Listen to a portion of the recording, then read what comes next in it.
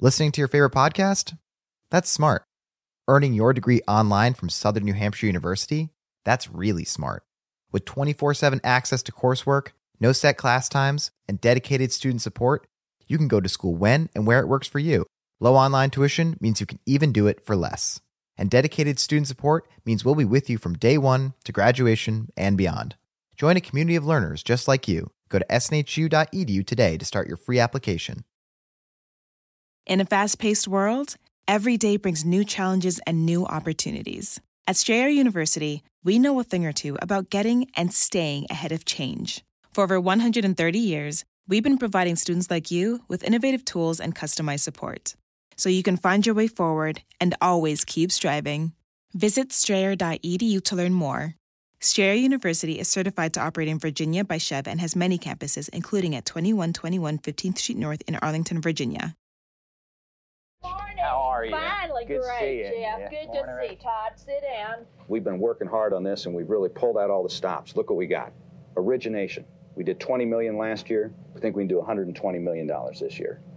Trading. We did $10 million last year. We think we can do 64 this year. This is the key.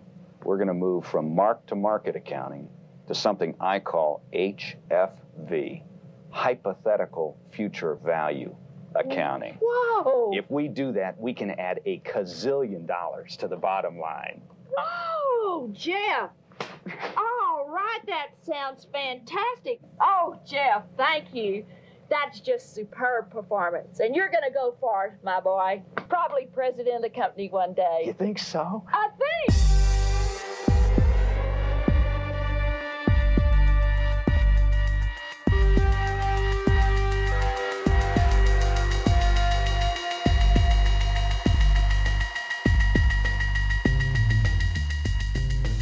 Welcome back to Fraudsters. I'm Cena Gazdavi at Cena Now on all social media. Justin Williams is here, justinwilliamscomedy.com. As always, please be sure to hit us up on the text community line 412-285-1255. April 22nd will be the end of this first season of Fraudsters. We're going to have a happy hour wrap party. It may not be during the happy hour hours, but we will be happy, and it will be an hour, and we will be partying. Justin, how are you? I'm good. I just actually made $1 gazillion. Yeah. So I'm very happy about that. Believe it or not, that was Enron's attempt at a parody sketch for their internal company, like party or whatever. That's how they make jokes. They make jokes about fictional accounting processes that are built on top of the already fictional accounting that they do. Yeah.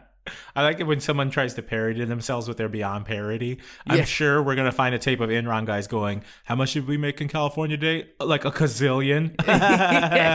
Like that tape does exist. And the people in that were just like from the local improv Olympic or whatever.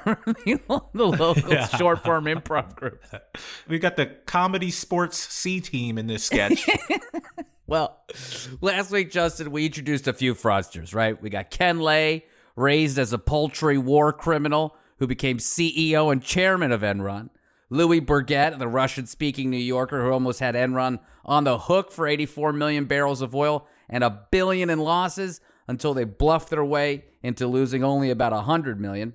Andy Fastow, the double-breasted suit-wearing CFO, who was the artisan of thousands of SPEs, or Raptors as they called them. These were independent entities that were used to offload all of Enron's losses. And by independent, by the way, we mean run by the CFO of Enron, Andy Fastow. And of course, Richard Causey, who was the chief accounting officer who signed off on all these deals. Whew. That was a mouthful. That was a lot of fraudsters in just one episode. This is why everyone just says Enron, and they call it the smartest guys in the room, whatever. There's just so many, and we have more. We're not even covering all the people. Yeah, we're not even getting to Dick Jones, who later went on to be CEO of Omni Consumer Products in Detroit, Michigan. That was a deep cut RoboCut reference. There we go. Yeah.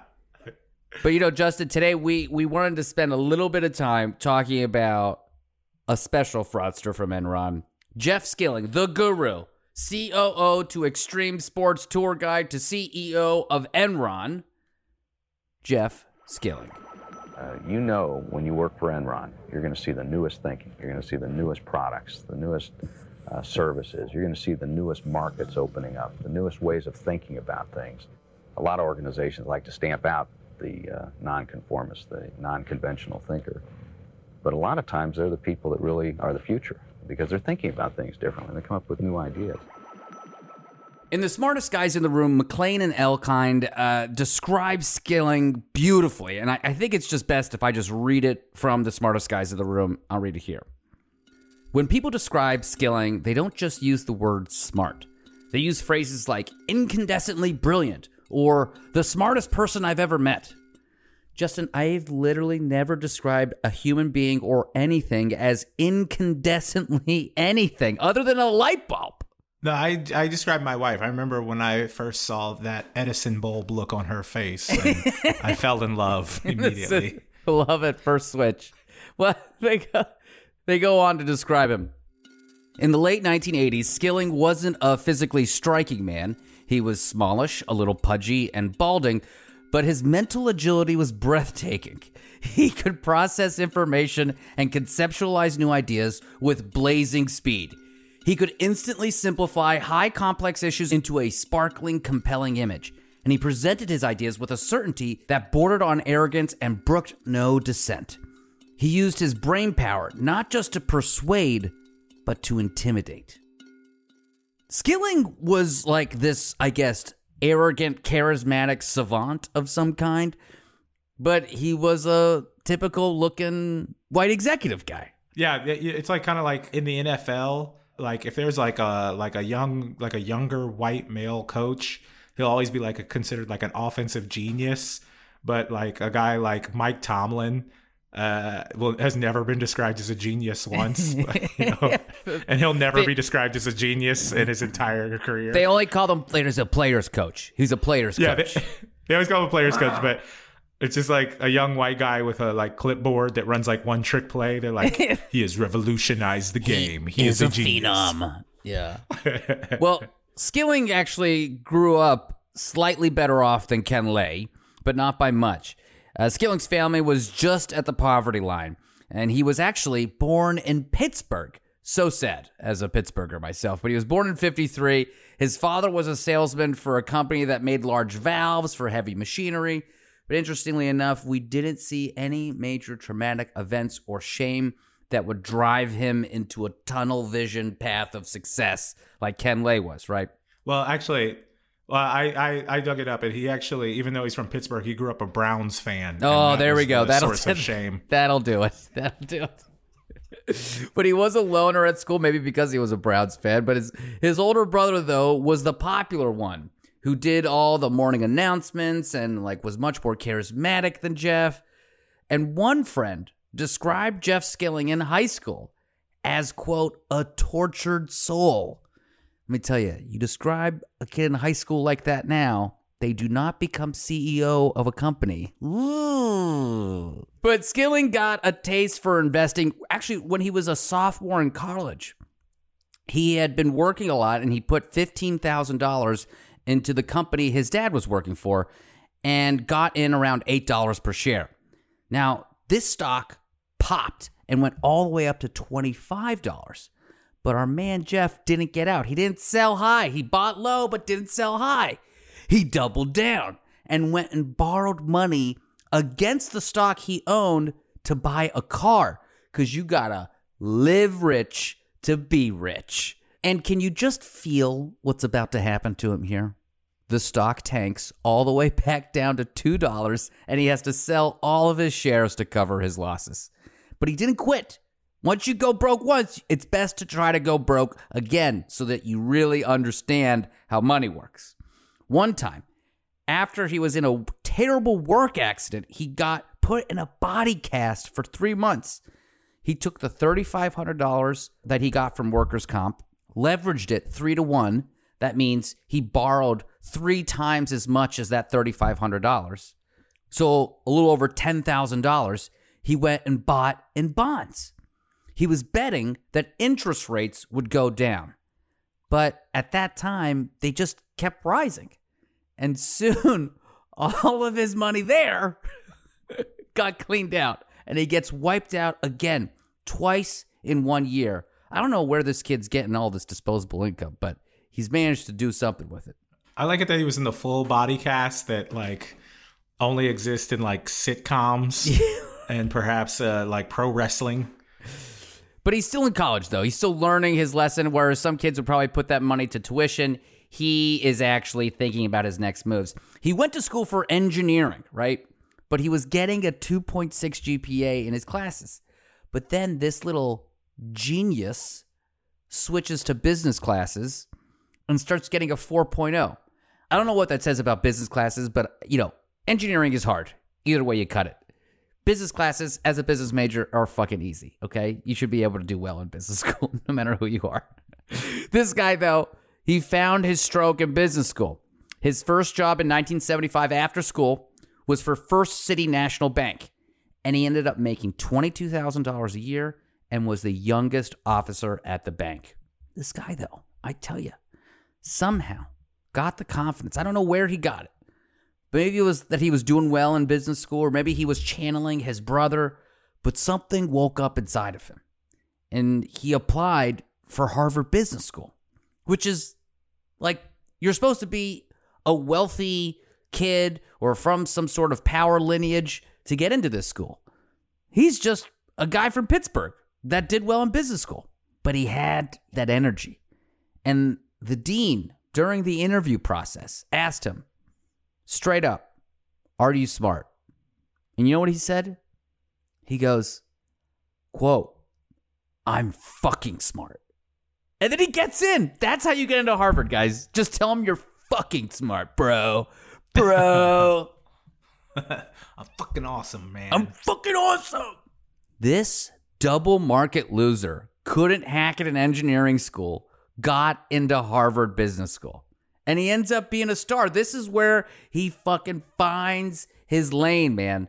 Top 5% of his class, and gets the job, a consultant for our favorite Grim Reaper company, McKinsey. Ah, yes, the glorious Grim Reaper consultants from McKinsey.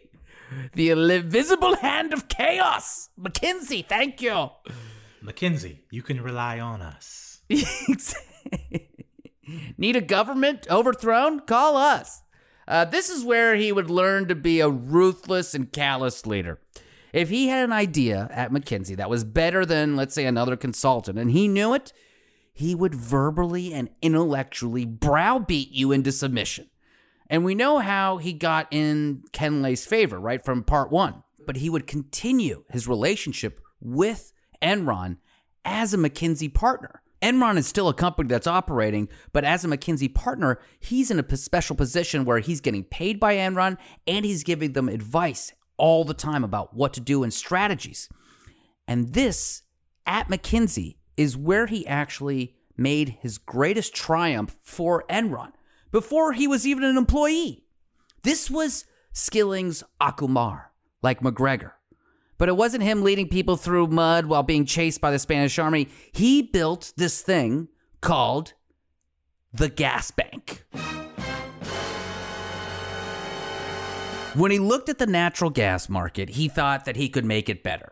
So before gas bank, producers, pipelines, and local utilities, right? So the source of the energy, the pipes, and the people that administer the delivery of that gas, they would just have these long-term contracts with each other, and the prices were set by the government.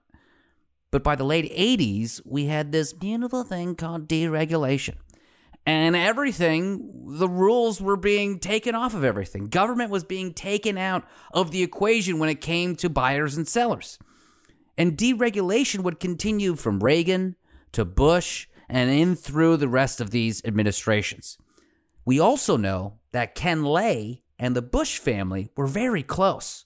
They were very buddy-buddy. George W. Bush would actually send birthday videos and correspondence to Ken Lay. They loved each other.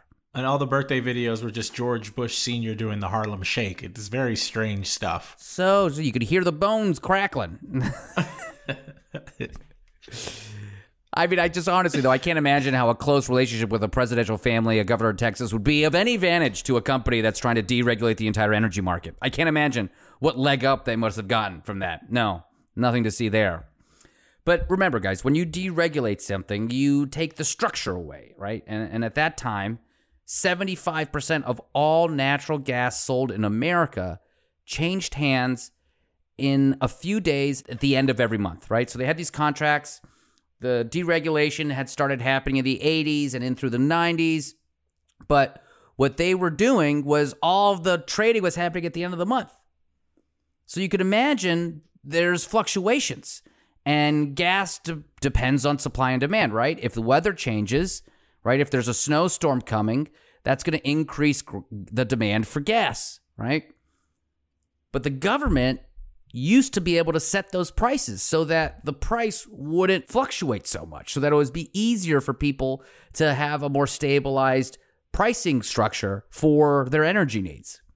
But Skilling didn't like the government involved in the pricing. He wanted the buyers and the sellers to price it directly.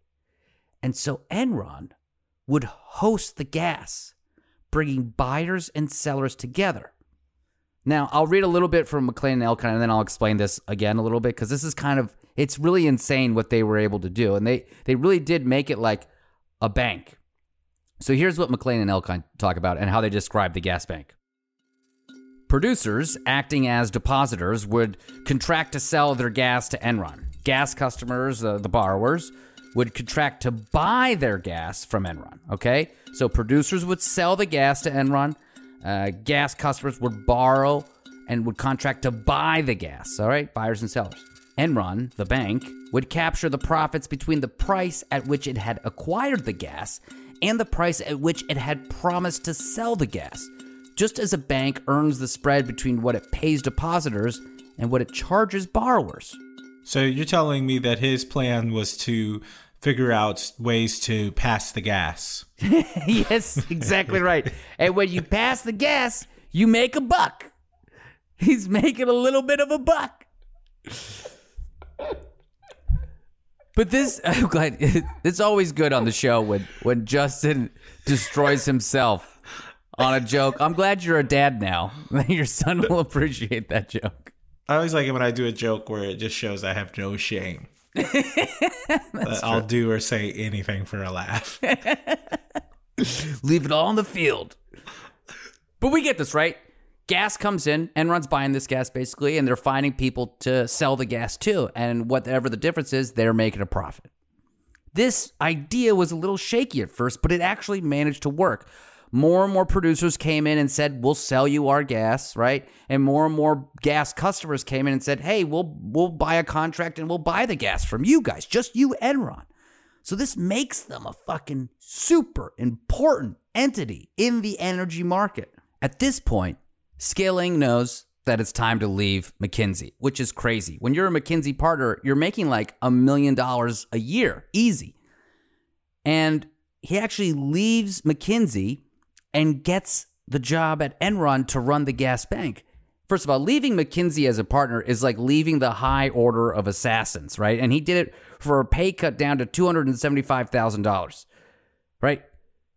But we all know that it wasn't just his salary that he was getting. And I just learned about this thing that he also got. It was called phantom equity.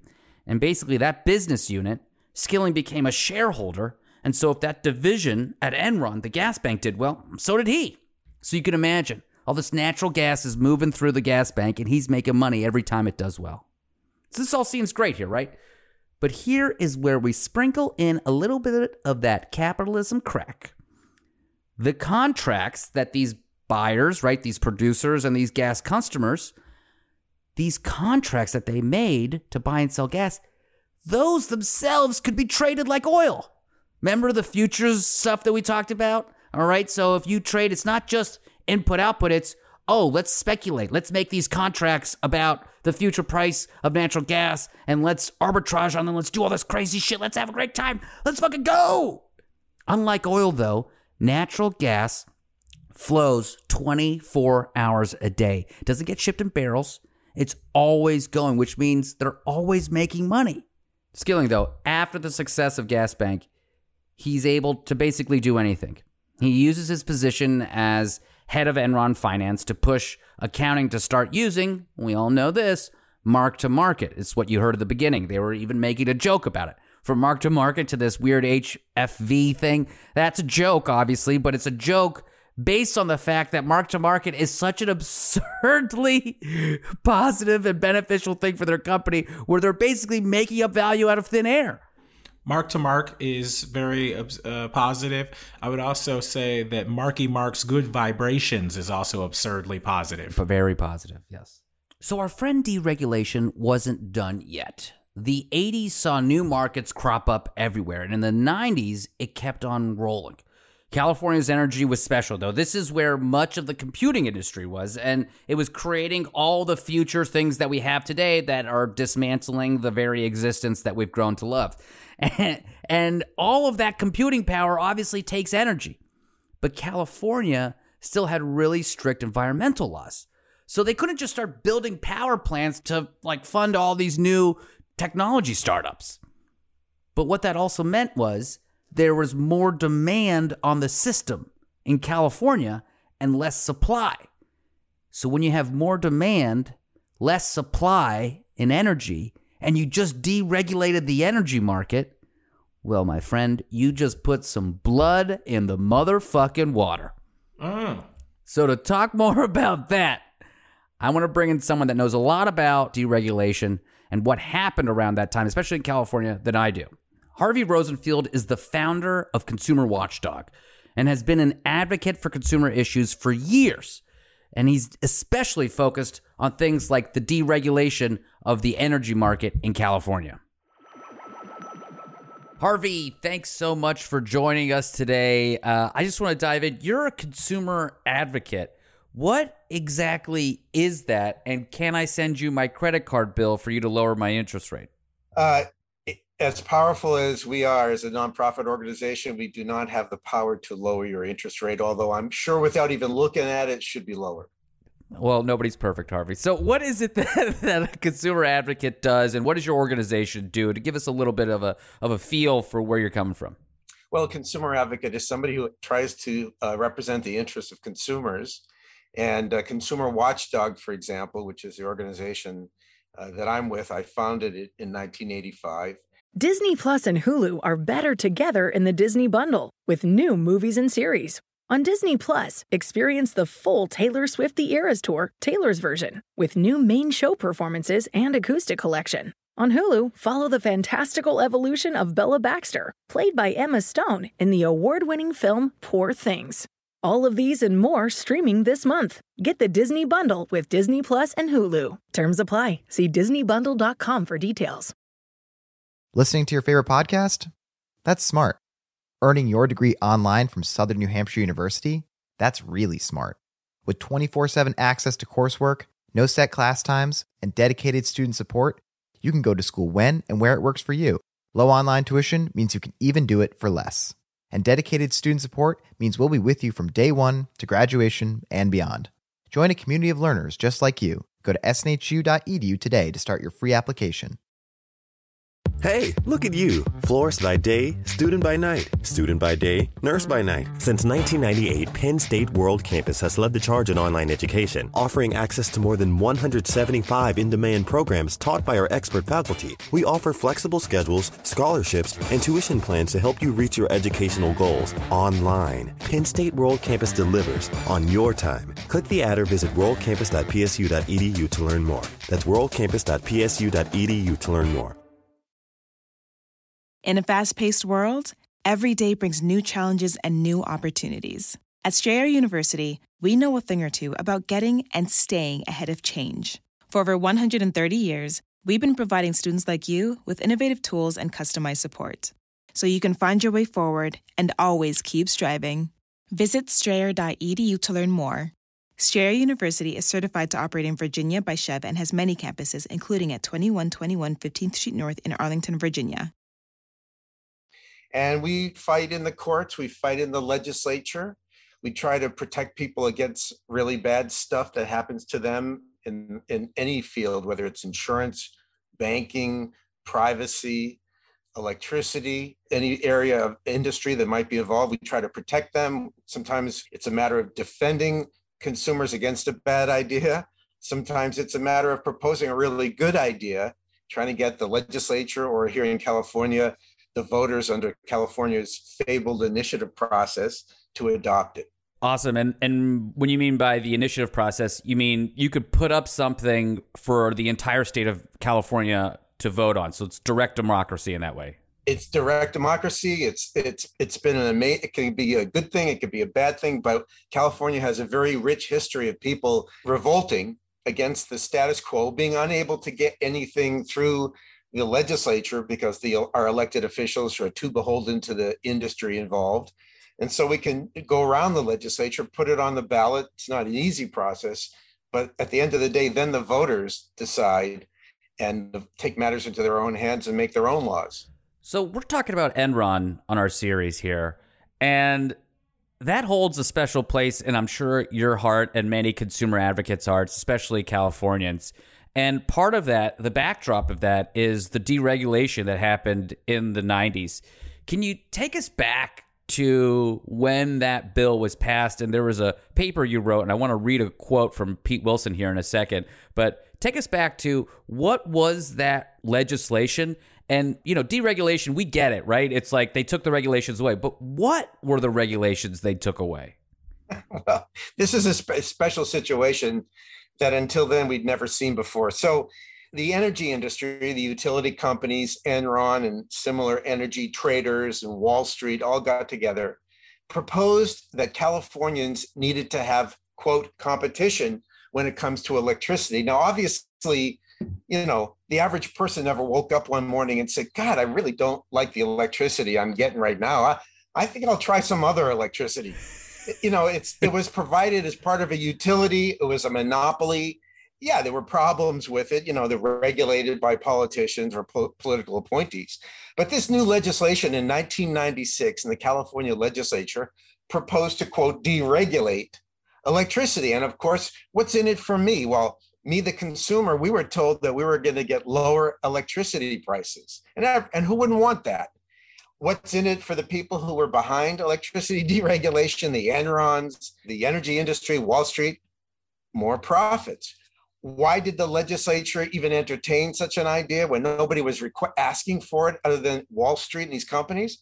Because what was in it for the politicians was money, campaign contributions. So you have the money factor, promises to consumers, money to politicians, huge, enormous potential profits to the energy industry.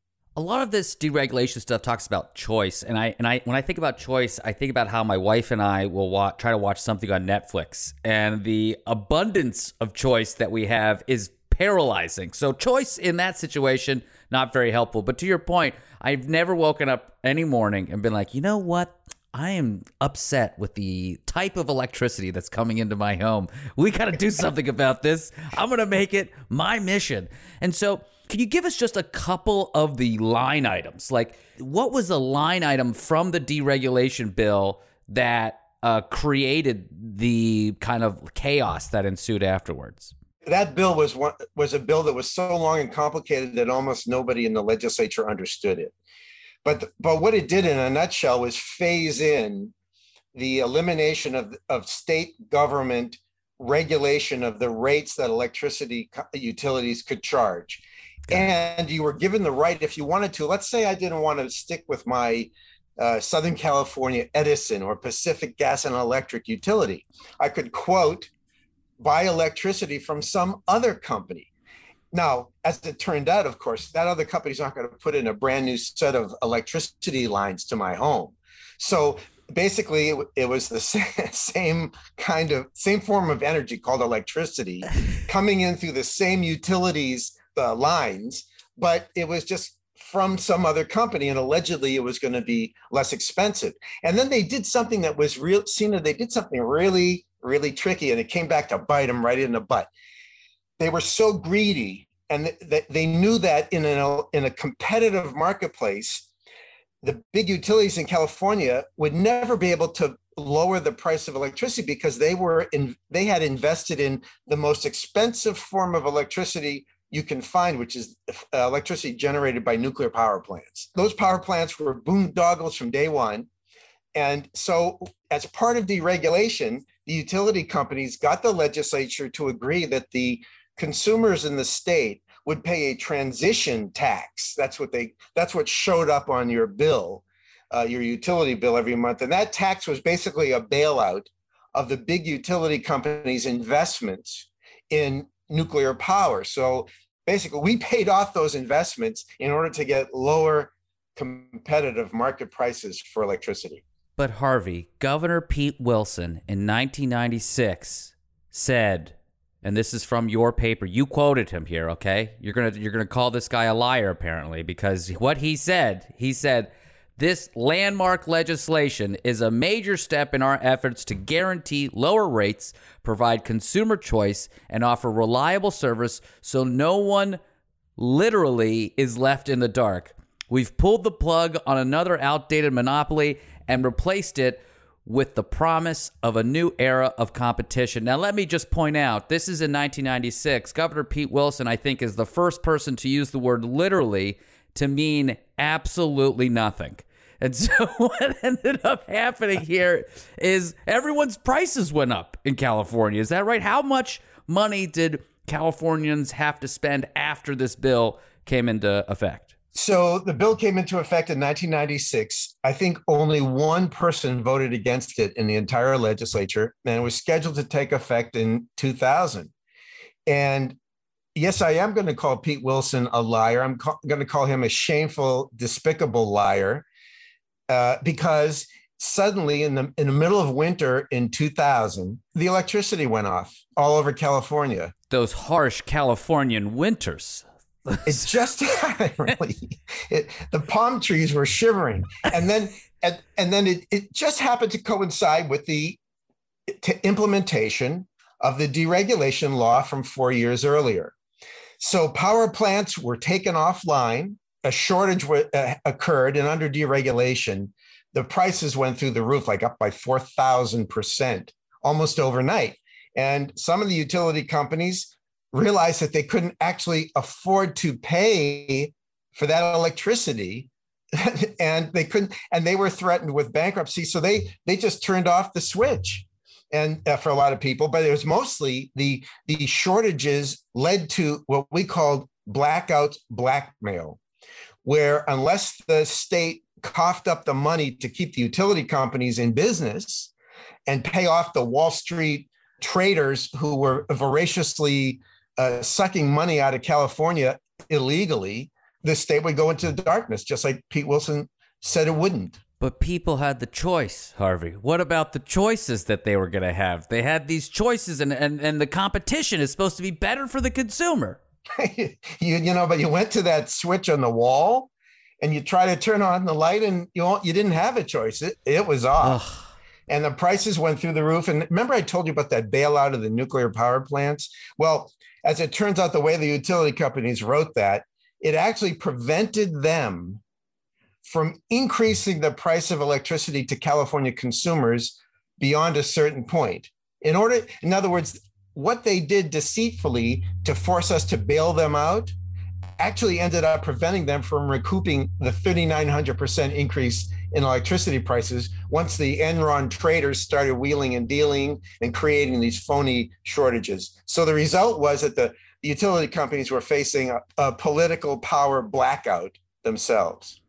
So let's talk about Enron now, because it seems like in 2000, Enron now is like at its peak. It's probably, I think at this point, the seventh biggest company in America. It is in Fortune magazine as like the most innovative company multiple time after time after time.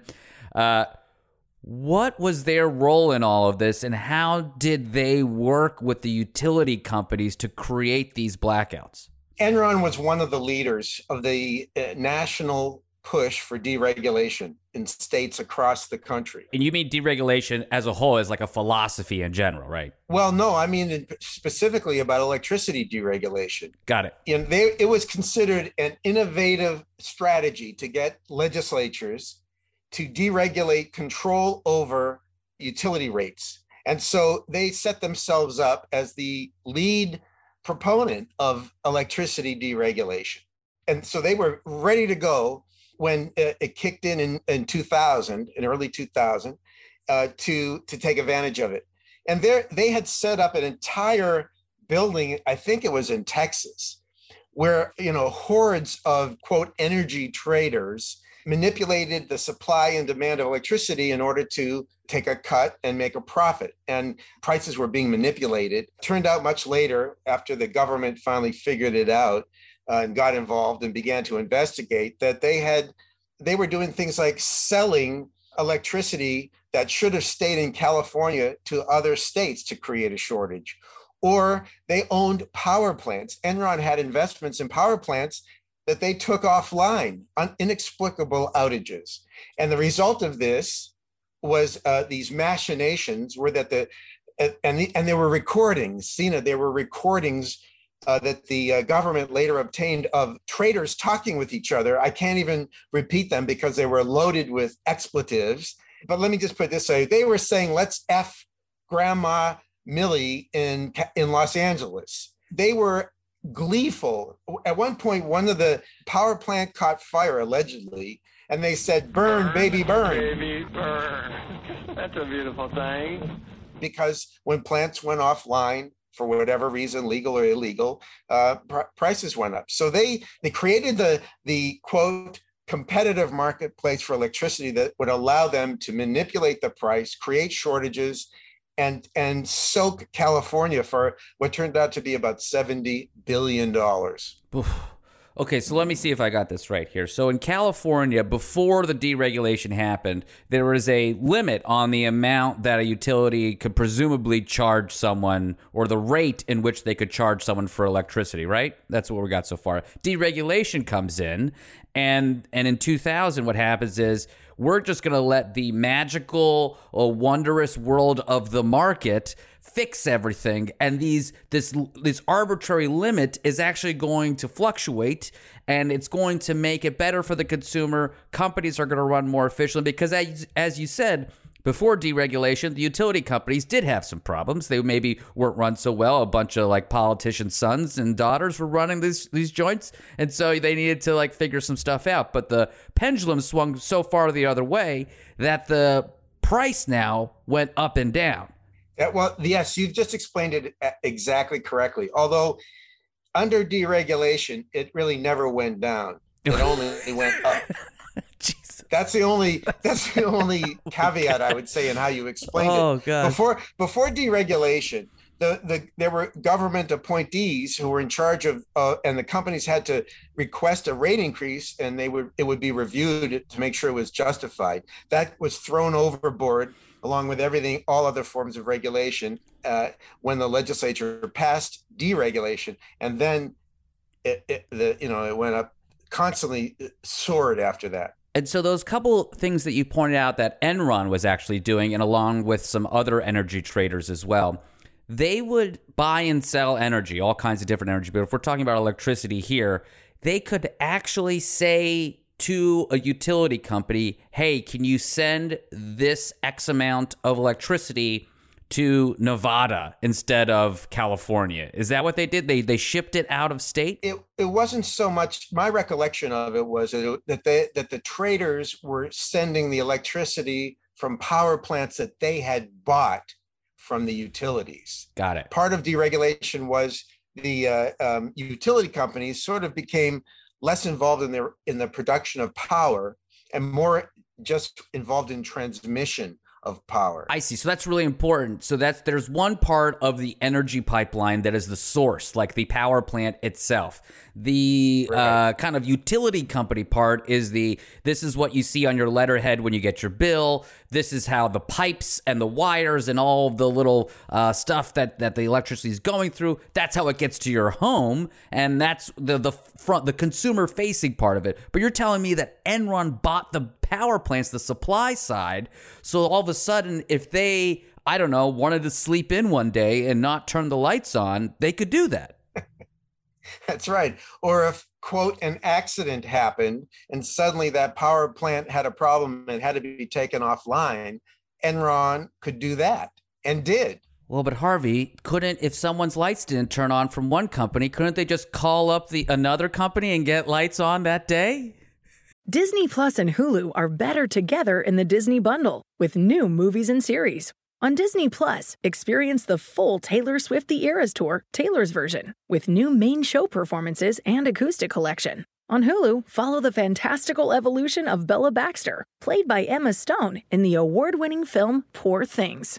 All of these and more streaming this month. Get the Disney Bundle with Disney Plus and Hulu. Terms apply. See DisneyBundle.com for details. Listening to your favorite podcast? That's smart. Earning your degree online from Southern New Hampshire University? That's really smart. With 24/7 access to coursework, no set class times, and dedicated student support, you can go to school when and where it works for you. Low online tuition means you can even do it for less. And dedicated student support means we'll be with you from day one to graduation and beyond.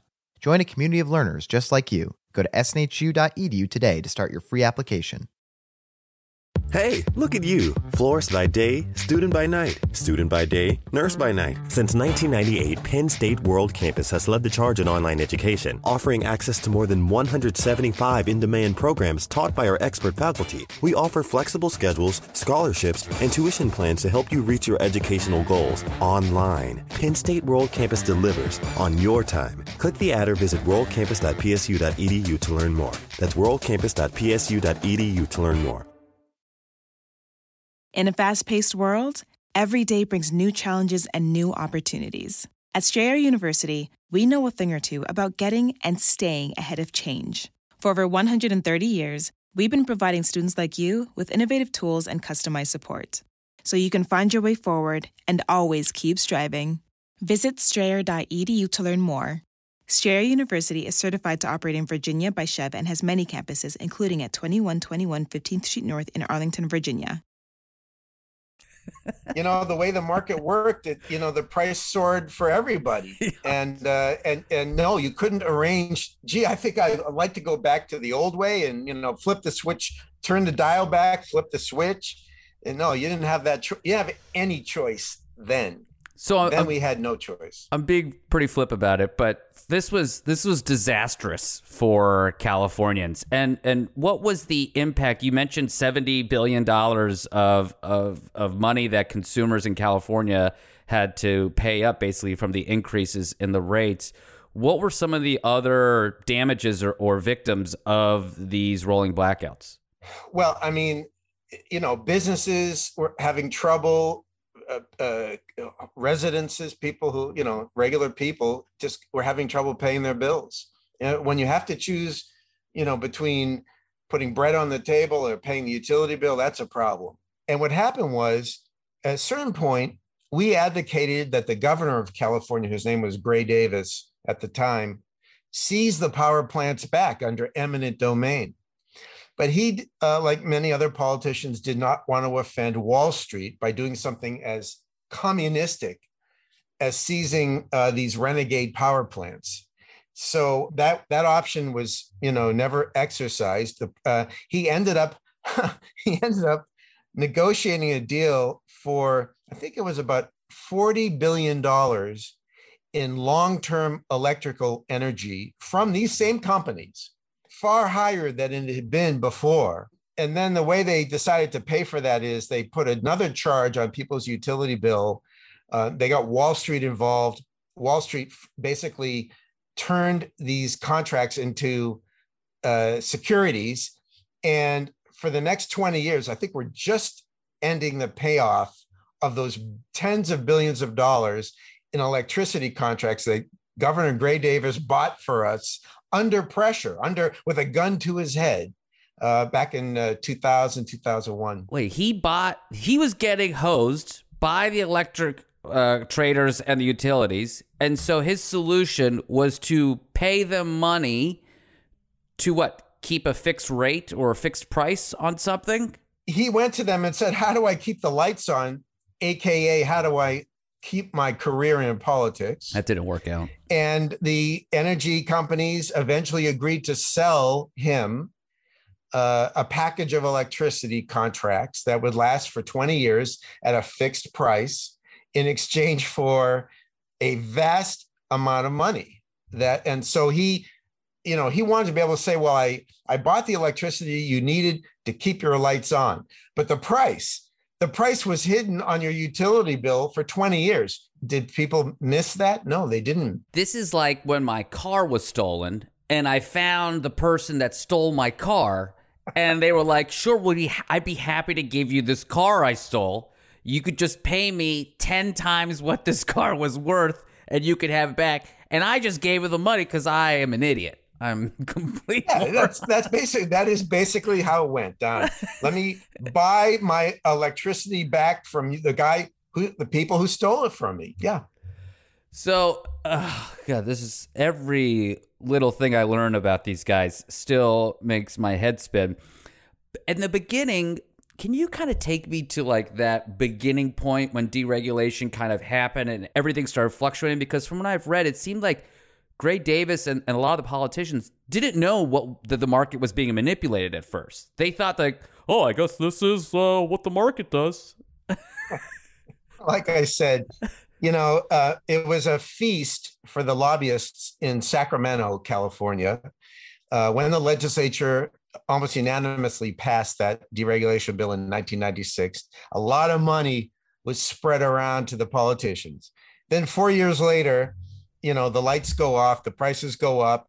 I mean, and we all knew what was going on. The politicians, the Pete Wilsons, the Gray Davises. I mean, I felt bad for Gray Davis. It wasn't his fault. He wasn't there when the law was passed, but nobody wanted to admit the reality and nobody knew what to do about it. I mean, they were really paralyzed. It bore a lot of resemblance to what I'd call the mother of all deregulation debacles, which was the Great Recession of 2008. You could probably fit a whole nother show or 10 on that. But the Enrons of the world and the politicians, when they get together, we're all in trouble. Yeah, that's true. They are like the evil Justice League, right? They are. Actually, that's a pretty good analogy because, Thanos, didn't he just snap his fingers and half the people disappeared? I mean, that's what happened here in California.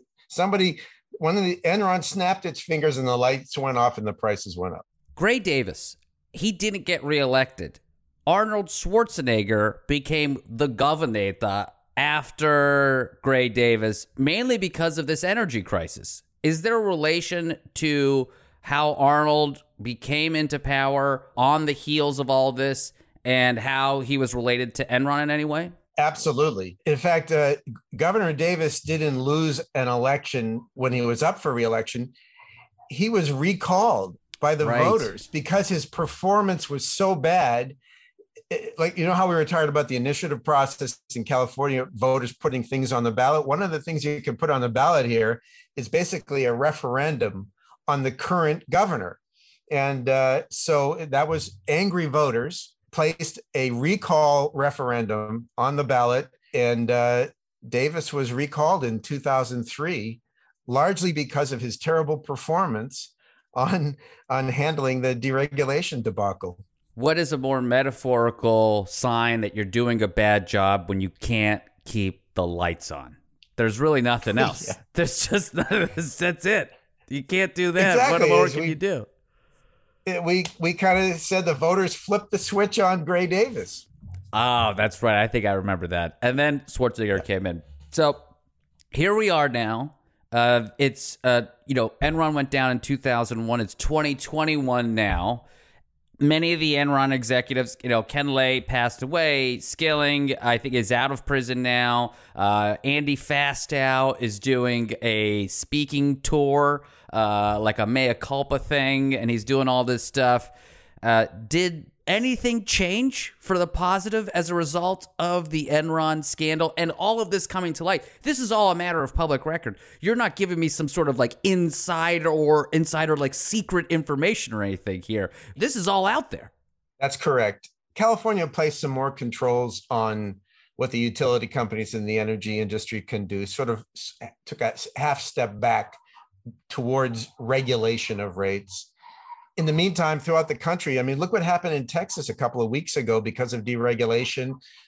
The combination of that and an unexpected storm, and the lights went out because they hadn't built enough power plants under deregulation, and the prices, people got a $16,000 energy bill for a few days worth of electricity for those where power stayed on. And ironically, the governor who presided over that deregulation bill was Governor George W. Bush, at the time, now the former President Bush. So the question you ask is, do we learn anything? I think the combination of events over the last 20 years since the Enron so-called, quote, crisis, the energy crisis in California, has led to a rethinking of deregulation. Answer your question in this context. In 2008, our entire financial system basically collapsed because Wall Street did across the economy what Enron and the energy traders did for electricity and energy trading. We turned our economy we pushed it away from the trade of material goods and services, and everything was turned into a security, like a mortgage-backed security whose value was very difficult to ascertain. And just like in the Enron case where the company went down because of its accounting practices, our entire economy went down because Wall Street had been deregulated and it engaged in all these accounting tricks that nobody understood. And the result was, we're still living with that result, by the way. Arguably, that was a turning point in our nation's political and certainly economic history, and people are still suffering from it. So the question is, have we learned anything now in 2021? Maybe we're beginning to realize that the vaunted free market cannot be left to its own devices, because consumers get screwed and then everybody on Wall Street becomes wealthy. And you have massive income inequality that is sort of gone hand in hand in our country with the deregulation of almost everything. Wow. So I'm going to go with a solid no. We haven't learned anything. Sorry. I guess that's fair. That's correct. I'm just teasing. No, that was a perfect answer. Yeah. And I think it does warrant an explanation that provides the context for the world and the political and economic climate that we live in. And that's what's so important. And it's one of those things where energy crisis, yes. Financial collapse, yes. We kind of understand it in the abstract. We understand the feeling that it creates in us, but we don't really get into the weeds on why it happened and what were the fundamental levers that were pulled to create something like this. And we don't need to all have MBAs or PhDs in economics to figure this stuff out. This is just basic lying. This is basic, just the guy who stole your car is trying to sell it back to you for 10 times the value. That's a real profound thing you said a moment ago, because people are told by these big industries, well, it's just too complicated for you to understand. Just trust us. And a lot of people don't have the time or the expertise. I mean, I feel very fortunate to be able to be part of a nonprofit organization that devotes itself to understanding what's going on and protecting people against these scams and schemes. And it's no different than somebody at a used car salesman selling you a junker and that falls apart a week after you buy it. I mean, in California, there's some decent consumer protections against that. But what there aren't always protections against is these high-level, corporate-level, executive suite crimes that actually devastate the economy and people within it.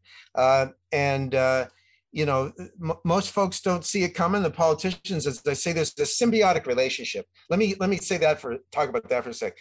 The politicians are always a part of the deregulation scheme. And part of the problem is that the United States Supreme Court deregulated money in politics a few years back in the infamous Citizens United case, where the United States Supreme Court held that corporations are human beings for purposes of the First Amendment, and thus the First Amendment protects the corporations' right to spend as much money as they want in politics.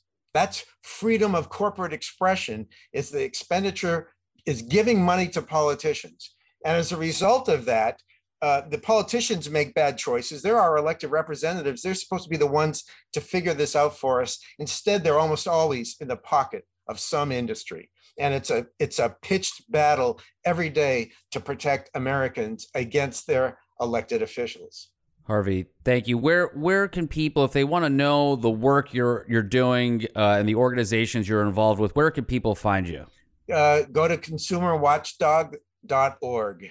That's all one word, consumerwatchdog.org. Most of what I've discussed is available there. You can just Google it there, or just go to Google and Google Consumer Watchdog, Energy Crisis, Deregulation, Bailout. Under another organization's umbrella, I helped work on a report on the 2008 collapse of our economy, how Wall Street and Washington betrayed America. So, sadly, these things are repeating themselves, and it's all available on the web. You're such an engaging speaker, so thank you. We really love it when smart, engaging people are on the show. Well, that's very nice of you. Thank you. Yeah. Thank you both. And thank you for your work. Lord, I mean, we just yell into microphones and make fun of people and try to learn about this stuff, and you're doing the real frontline work, so we really appreciate it. These things are life and death things. Never mind what happened in Texas where people were freezing and stuff. Lax regulation led to the crash of two 737s, right? The 737 MAX. Driverless cars. Here's something for another thing. It's on the horizon. You kind of heard it here first. The agency that Ralph Nader, the preeminent consumer advocate of the 20th century, as I was telling Hazel, got Congress to pass an auto safety agency in the 60s. During the Trump administration, driverless vehicles started to be proposed.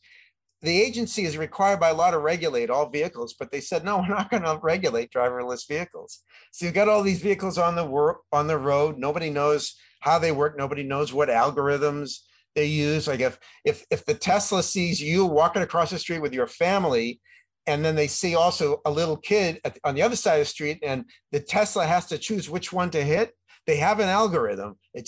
Nobody knows what it is. So all this stuff is supposed to be regulated. It's not. It's life-threatening. And I mean, that's why I think the work that we do at Consumer Watchdog and that I've done at these other organizations will continue forever, because it never ends.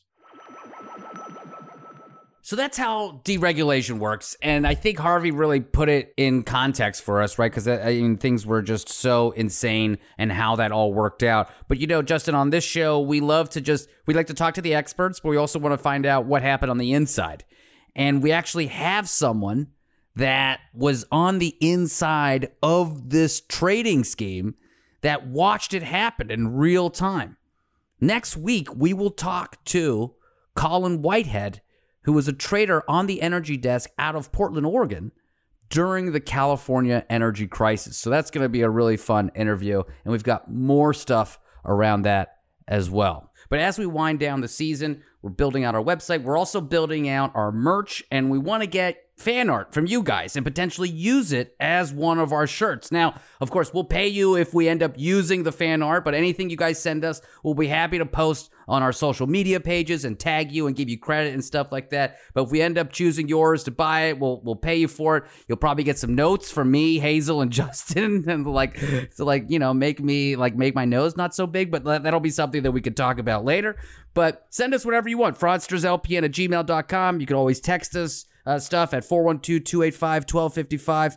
Yeah, it should be fun. So thanks everyone for listening to part 2 of our Enron series. We've got 2 more episodes of this. I'm so excited to bring them to you. It's only going to get crazier. As always, thank you, Hazel Bryan, for the producing, Marie Anderson on the edit, Hannah Shaw for the legal research, Emily Fusco for the general research. And a big thanks to Harvey Roosevelt, who's out here in California, and I'm going to go hang out and have a drink with him at some point. So big thanks to Harvey. Can't wait to have you back on the show for some other deregulated, crazy consumer advocacy piece that we'll probably do in the future. And of course, this has been a production of Last Podcast Network and Zero Cool Media.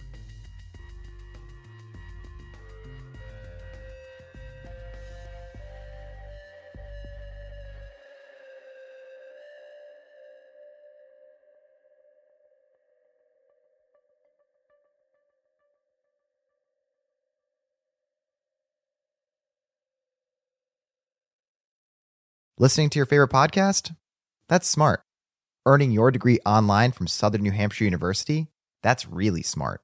With 24/7 access to coursework, no set class times, and dedicated student support, you can go to school when and where it works for you. Low online tuition means you can even do it for less. And dedicated student support means we'll be with you from day one to graduation and beyond. Join a community of learners just like you. Go to snhu.edu today to start your free application. In a fast-paced world, every day brings new challenges and new opportunities. At Strayer University, we know a thing or two about getting and staying ahead of change. For over 130 years, we've been providing students like you with innovative tools and customized support, so you can find your way forward and always keep striving. Visit strayer.edu to learn more. Strayer University is certified to operate in Virginia by Chev and has many campuses, including at 2121 15th Street North in Arlington, Virginia.